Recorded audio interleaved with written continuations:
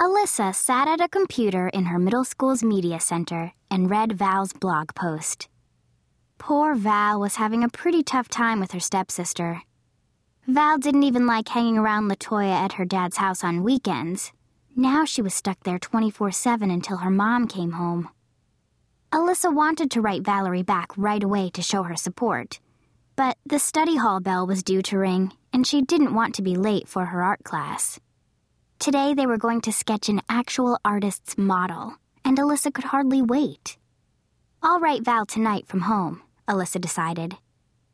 With a glance at the clock above the mega-colorful mural of pioneer life, she powered the PC down. Then, 3, 2, 1. The bell trilled, signaling the end of the period.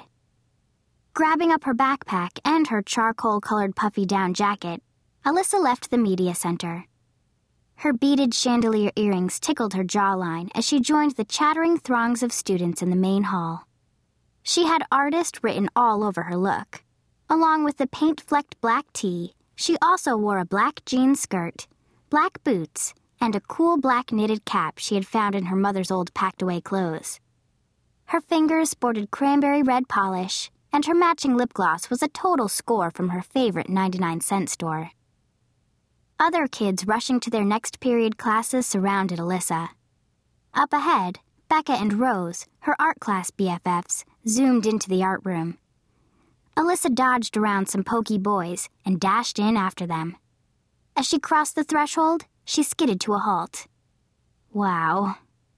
A statuesque young woman was perched on a stool next to Mr. Prescott's wreckage of a desk.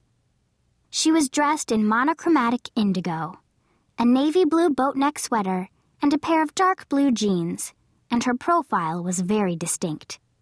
High forehead, ski-slope nose, a little overbite, and a pronounced jawline. Her neck was as long as a giraffe's, practically. Alyssa assumed she was their model. All in all, she was an art student's dream model, dramatic and exotic-looking. Sweet! Alyssa entered her sanctuary. The art room was her favorite place in the entire world. The walls were covered with student artwork, intermingled with prints by some of the greats: Degas, Cézanne, O'Keeffe, and the Tar Beach illustrations of Faith Ringgold.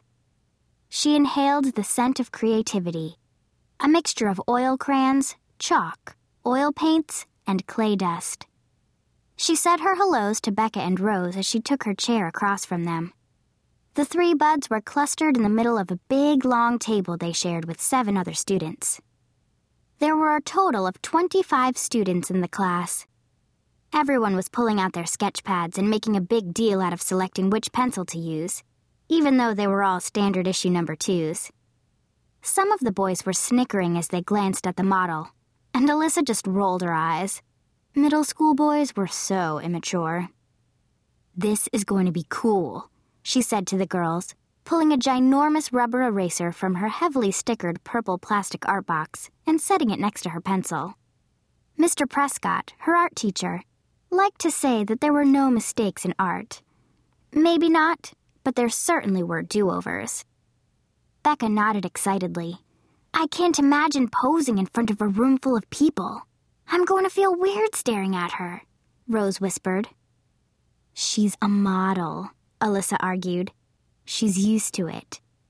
"I would hate it," Rose insisted. "That's why you're not a model," Becca said. The bell rang, and Mr. Prescott bustled in from the hall, balancing a stack of long, flat boxes of oil pastels and a stack of papers against his chest. His goatee, heavy eyebrows, and buzz cut floated above his tower like a caricature drawn on a balloon.